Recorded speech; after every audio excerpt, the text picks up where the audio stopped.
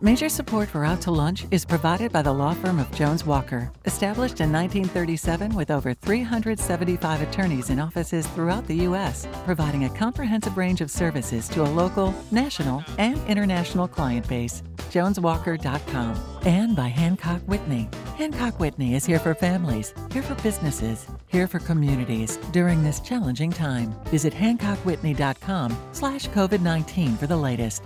And by Shorten Associates, legal recruiters in Louisiana and Texas. From across Louisiana, we're out to lunch with Peter Ricchiuti, Stephanie Riegel, and Christian Mader. Peter Ricchiuti is Tulane University's Freeman School of Business Professor of Finance. Stephanie Riegel is editor of the Baton Rouge Business Report. Christian Mader is publisher and editor of The Current. It's business, Louisiana style. Hi, and welcome to Out to Lunch, Louisiana. I'm Stephanie Riegel in Baton Rouge. I'm Christian Mader in Lafayette. And I'm Peter Ricchiuti in New Orleans. As we continue to navigate the fallout from the COVID-19 pandemic, Stephanie, Christian, and I are taking a weekly statewide look at what's happening in the world of business and finance. How's that social distancing going? Are you managing to keep 6 feet away from everybody else? How do you figure out what 6 feet is? I've heard people describe it as the length of 2 supermarket shopping carts or the same height as Drew Brees, if you can imagine Drew lying down on the ground in front of you. If you're looking for a more reliable measure, Baton Rouge company Ingenuity Global has a digital solution. It's a wristband that buzzes when you're within 6 feet of someone. If you're saying, wait, what? They've already sold tens of thousands of these wristbands at $100 each? Yeah, Dan Ducote from Ingenuity Global is going to be joining us today to tell us who's buying them. It's probably not who you think. Before we get to Dan, I'm sure this has happened to you. So you go to your doctor and she refers you to another doctor, a specialist. Do you know how your doctor decides who to refer you to? You might be surprised to learn that there's no established method. It's more or less like recommending a restaurant. Now, when someone recommends a restaurant to you, it's usually because they've been to the restaurant. But when your doctor recommends you to see a mental or behavioral health professional, like a psychiatrist or a therapist, there's a very good chance your doctor has never seen this person professionally. But when your doctor recommends that you go see a mental or a behavioral health professional, like a psychiatrist or a therapist, there's a very good chance your doctor has never actually seen this person professionally herself. So what is your doctor basing the recommendation on? Maybe the therapist is someone your doctor knows personally, or maybe she's heard good reports from other patients. Don't you think there ought to be a better way for medical professionals to find and refer each other? And that's what Trevor Colquhoun thought too. Trevor's company, Trusted Provider Network, transforms medical referrals and recommendations into a more medically sound and logical system. Trevor, welcomed Out to Lunch. Thank you, Peter. Excited to be here. Trevor, Trusted Provider Network is not for consumer recommendations. As we said, it's not like a medical Yelp. It's for medical professionals only, but it's not like LinkedIn or Facebook for doctors either. So what is exactly a Trusted Provider Network, and how does a doctor use it? So Trusted Provider Network is a closed network only for licensed professional behavioral health, but also for the physicians as well. To use it and enter into the platform, these professionals must be licensed either generally with their state board. And so how many professionals do you have using it, and how have you reached out to them? How have you gotten them on board into your network? So we have, just to get to the bottom line, we have 3,500 professionals. Most of them are in Louisiana. We started the company in Louisiana. We're now reaching out into Texas, the surrounding states, and actually probably 20 other states right now, and we'll be in 20 states by the end of the year. How they join is really a COVID story. We created for behavioral professionals virtual conferences. So all professionals need to get continuing education, generally about 20 hours a year, okay? That process in achieving those certificates ended with COVID because the face-to-face conference ability ended. We pivoted our marketing strategy and created virtual conferences and produced virtual conferences for all associations. And now we've partnered with about 30 associations across the U.S., about 20 states at this point. They go on to our virtual conference, and being part of the virtual conference, they join our network. And Trevor, this is Peter.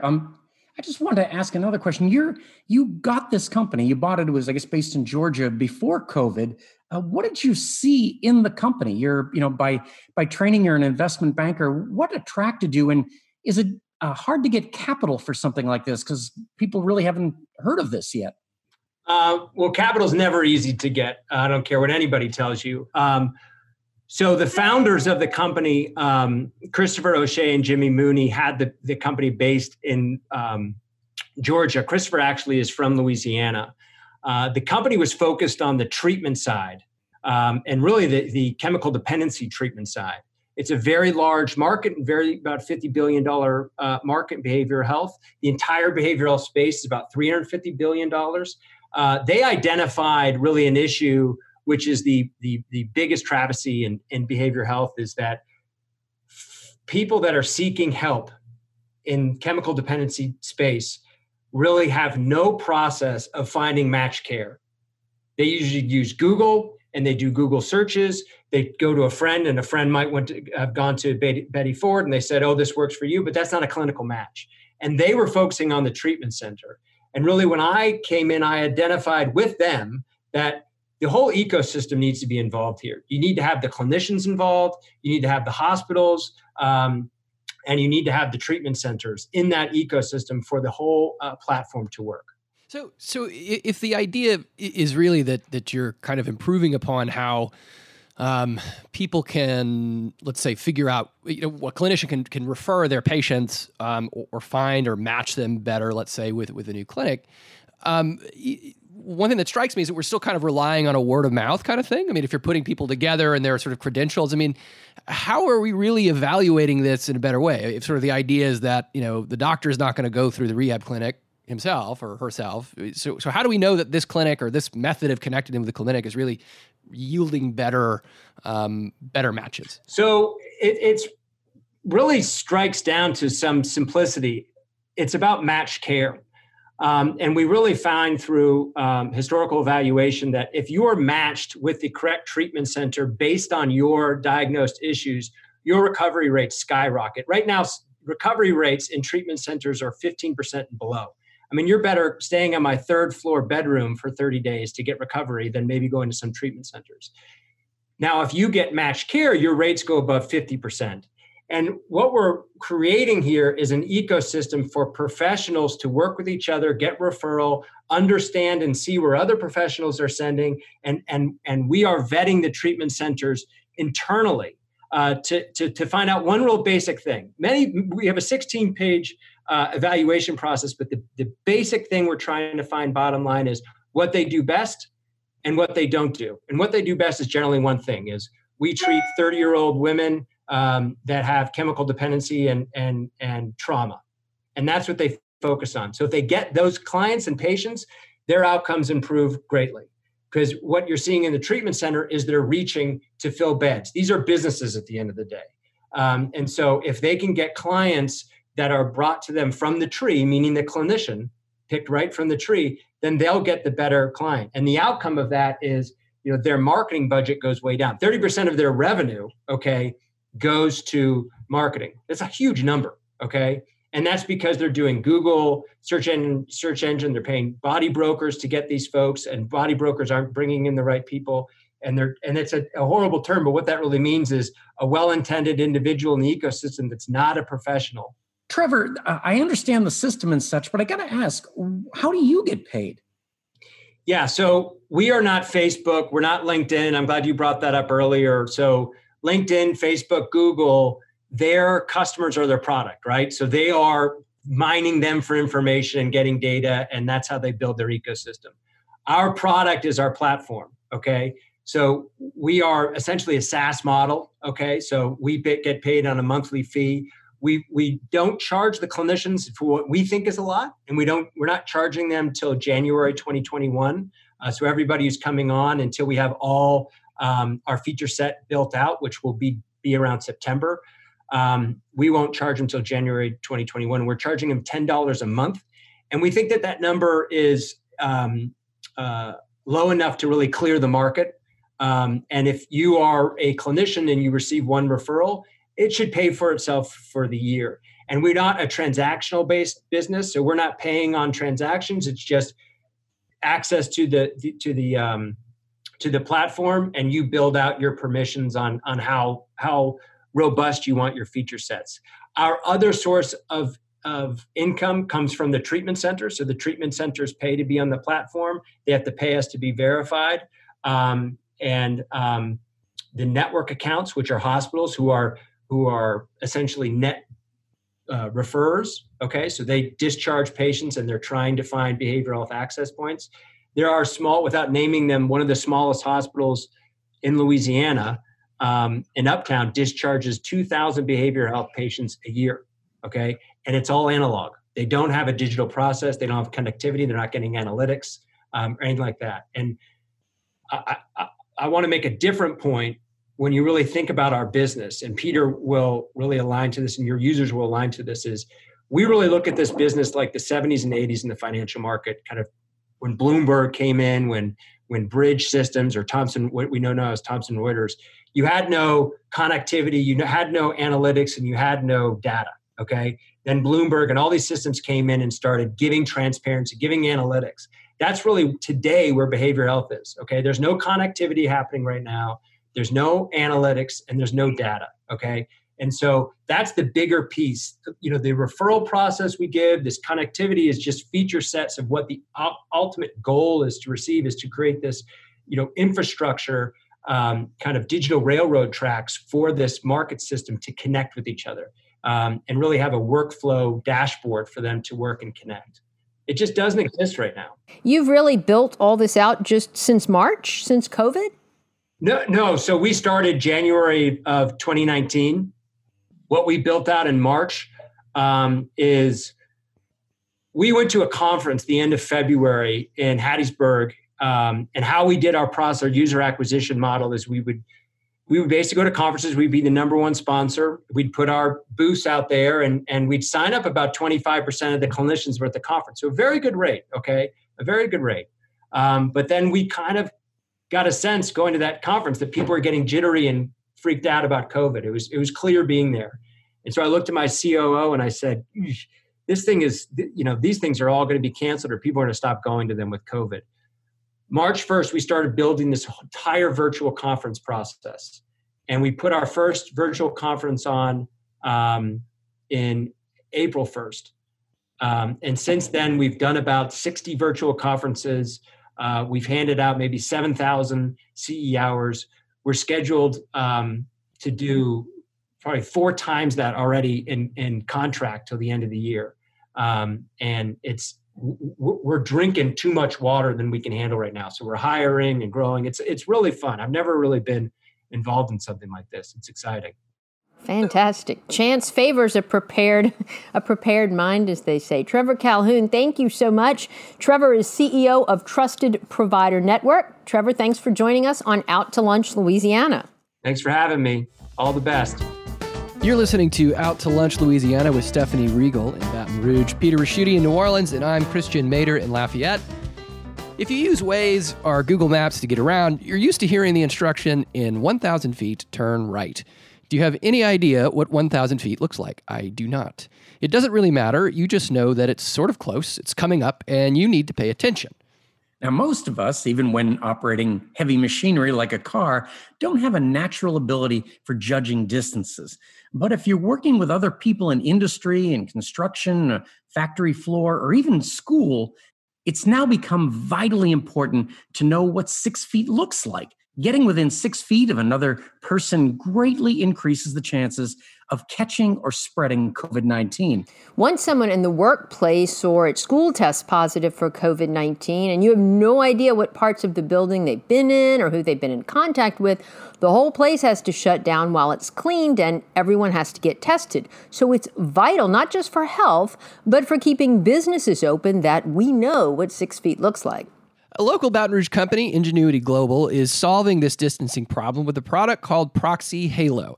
The Halo is a wristband that alerts a user when they're within 6 feet of another Halo wristband. The wristbands cost $100 each, and since May, Ingenuity Global has shipped tens of thousands of them to customers. Dan Ducote is the owner and managing member of Ingenuity Global. Dan, welcome to Out to Lunch. Good morning, everybody. How are you? Great, thanks. Dan, okay, we'll get to what Ingenuity Global did before the demand for staying 6 feet away from each other came along. But first, walk us through how this happened with Proxy Halo. Proxy is a Canadian tech company that manufactures industrial wearables. So out of all the companies in the world, how does Ingenuity Global in Baton Rouge get to be the gateway to Proxy's timely technology? When we first started, Ingenuity Global's 2-year, 5-month company into our existence. And one of the first products we noticed or found when we started our business was Proxy. They made a wearable that detected energized equipment and fields. And it worked real good into our industry because we do industrial automation and controls and electrical engineering services. So this wearable device kept people safe from devices that they thought maybe were de-energized that had power, and this device gave them a warning, a haptic vibration, and an audible alarm, and a visual light going off. So Proxy, when COVID came out, they realized that they have a proximity device that could alert others within a certain distance. So they already had a jump on how to make this device, just simply using a low-powered Bluetooth to detect another band within a certain distance. So this was, they just saw an opportunity to help protect people, and they already had the technology somewhat built. So we were a natural fit because we already had a good infrastructure of customers that were familiar with the Proxy band that detected the energized sources. So you all basically just sort of made the transition it just had to adjust the technology? How did it work? Yeah, so the company started adjusting the technology and realized their capabilities, and they would kind of give us lessons on what the capabilities could be. And we started reaching out to our customer base and to their advertising saying, hey, if you have a group of people that you need help in this contact tracing or social distancing, we have a solution that we can provide. And it's simple, it's always on, always aware. It takes the guesswork. When you're planning to go back into business, when we were all at stay home under the stay home order, and then we were allowed to go back into the business under the phase 2, it gave us an opportunity. Sometimes when you're working, you're not aware of your surroundings. So this device is your protection. If you're too close, it gives you that vibration. And when maybe if you're in the middle of a task and you're not paying attention, this reminds you, hey, you're a little too close, keep that social distancing.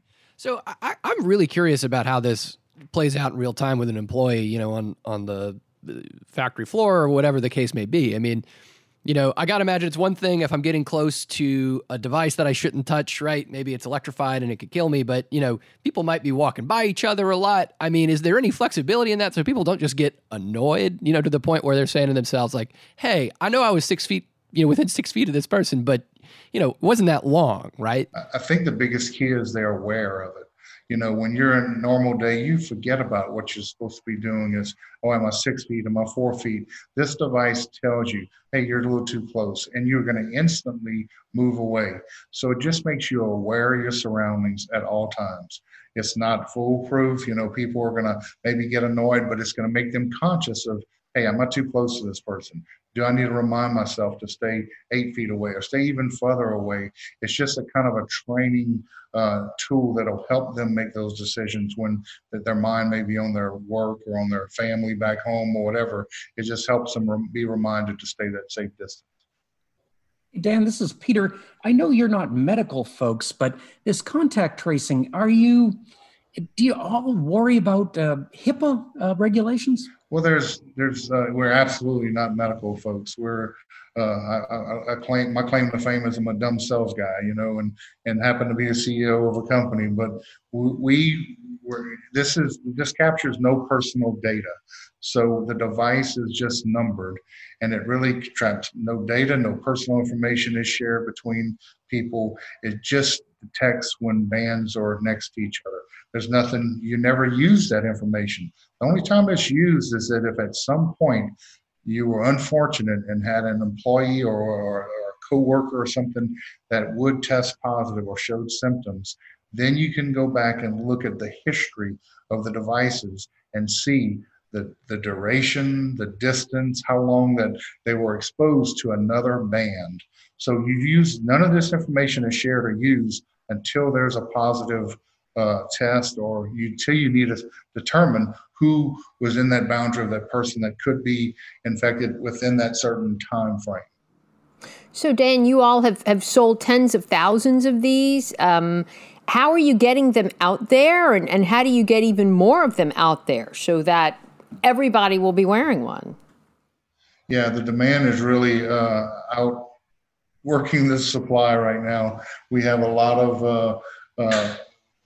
of people, just about word of mouth, from hearing that there is a solution out there. You know, there's other solutions like your cell phone, which takes personal data into that play. But when we're talking about word of mouth and industries, and just sharing with the people that, hey, this is a device, very low cost. The company Proxy decided to make it a very low cost because they wanted to protect people. This is not something that they have to maintain a subscription to. It's a one-time cost. It's delivered to their door. It's easy to set up. We work with the people to get it going. So it's just really word of mouth that's been able to get this message out there.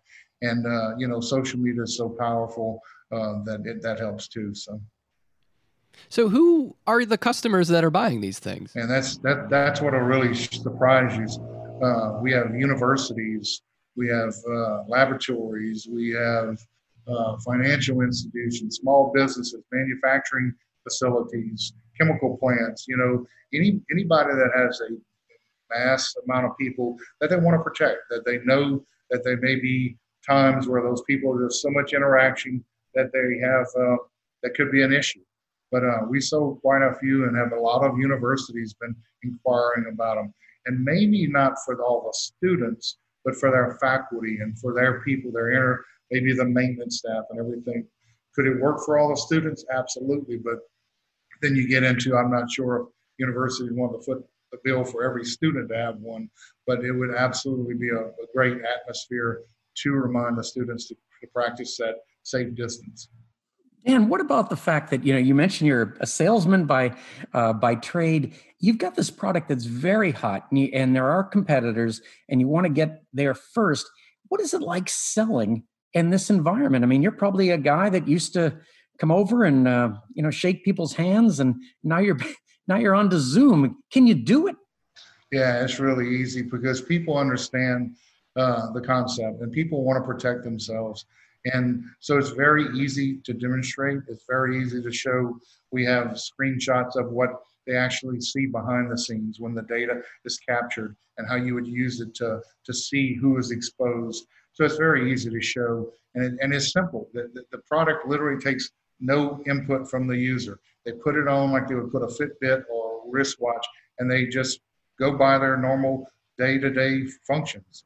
Dan, is anybody else doing this? Is there any competition right now for this, or is this proprietary? Have you patented it or trademarked it? Well, again, it's not our product to patent, but the Proxy, I'm sure, is working on things that keep certain information for them, and only them. But I know there's stuff like cell phones that you can do stuff with iPhones and Google. All those big players are doing things. I know on the last update on your iPhone, you believe it or not, you can look at some of the settings. And if you go to settings and privacy, and there's an indicator on there that the last upgrade allows this to be turned on if you wanted to do social distancing, or you could see who you were exposed to. So there's a lot of people doing it. This just gives a very, very smooth, clean installation of something that does not have any of your privacy information or your data as an individual tied to it at all. So very safe, very protected of that individual that's working. Dan, I can imagine one thing is that as a business person, this is very exciting from a cross-selling point of view, isn't it? I mean, because you were in these places for industrial, automation, safety. Now you're in there, you're going to be in some new markets just from the product. That's got to potentially be huge for you. Yeah, we have some really innovative products that we it's kind of our claim to our existence with our company is they're first to market, leading edge technology. So Halo has given us an opportunity to reach into some other industries and be able to showcase what we do. And most of our products are used in any type of manufacturing and chemical plants. And so even universities use a lot of our products. So this is a perfect fit that we always like. It's a lead in. It'll help us get into businesses that maybe we couldn't have touched before, that now this is such a well-received product that once we're in there, we can share what else we do. It seems like, there's an emerging social distancing product market. The idea that there are different tools that maybe might have applications possibly for a long time. I mean, are you guys looking at other opportunities to bring products to market that, maybe they're not doing this specific task, but, remind people to wear masks? I don't know, like trying to figure out other ways to bring things into the workplace that kind of help keep people on their toes about what they ought to be doing in terms of minding their social distance or just, heeding caution about the pandemic itself. Yeah, great question. The whole wearable industry is exploding. You're going to be able to do in a few years from now, that whole wearable is all focused on safety and what it can do. Right now, there's so many different devices that all do specific or individual functions. It could be O2 monitoring in a plant. It could be all this different gas detection. It could be wearing it for if a person down, if a person goes down, they're working alone and they're not moving, as far as a GPS locator of a person and notice that this individual hadn't moved in a while. So you have all these individual devices, wearables that are doing so many different tasks that I think you're going to start seeing some of these companies merge some of these technologies together, so where you'll see one device doing multiple things. I think that'll come up, and we pride ourselves in doing this industry 4.0 thinking, this innovative forward thinking, and that ties a lot of this into that. So where you're going to see a lot of safety technology, a lot of social distancing, a lot of typical hazards that you would see in any type of facility. This is going to help you protect it. Dan Ducote is owner and managing member of Engenuity Global. Dan, thank you so much for joining us on Out to Lunch, Louisiana. Thank all of you. Appreciate it. And thank you for joining us for this edition of Out to Lunch, Louisiana. We edited these conversations to fit into the time slot here on your NPR station. You can hear longer versions of these conversations wherever you normally get your Out to Lunch podcast. If you're not an Out to Lunch podcast subscriber, search for Out to Lunch Baton Rouge, or Out to Lunch Acadiana on your podcast app. At some point soon, we're going back to hosting Out to Lunch around the lunch table. For now, Commander's Palace in New Orleans is closed, but you can have a wide range of ready-to-cook items shipped from Commander's Palace to yours anywhere nationwide. Information is at goldbelly.com. Our Lafayette Out to Lunch restaurant, The French Press, is open at 50% capacity, and you can get delivery through Waiter or Grubhub. In Baton Rouge, Mansur's on the Boulevard is open. They have 50% occupancy, and you can get pickup. Out to Lunch Louisiana is a production of INO Broadcasting. The producer of our show is Grant Morris. Our technical director is Eric Merle. Photos from this show on our website and social media are taken by Jill LaFleur. I'm Stephanie Riegel in Baton Rouge. I'm Christian Mader in Lafayette. And I'm Peter Raschuti in New Orleans. Thanks for joining us today. We'll see you back here next week for more Out to Lunch, Louisiana. Major support for Out to Lunch is provided by the law firm of Jones Walker, established in 1937 with over 375 attorneys in offices throughout the U.S., providing a comprehensive range of services to a local, national, and international client base. JonesWalker.com. And by Hancock Whitney. Hancock Whitney is here for families, here for businesses, here for communities during this challenging time. Visit HancockWhitney.com/COVID-19 for the latest. And by Short & Associates, legal recruiters in Louisiana and Texas. Mitchell Foreman wrote and performs all the music on Out to Lunch. You can hear Mitchell's music anywhere great jazz is sold or streamed, and at mitchellforeman.com.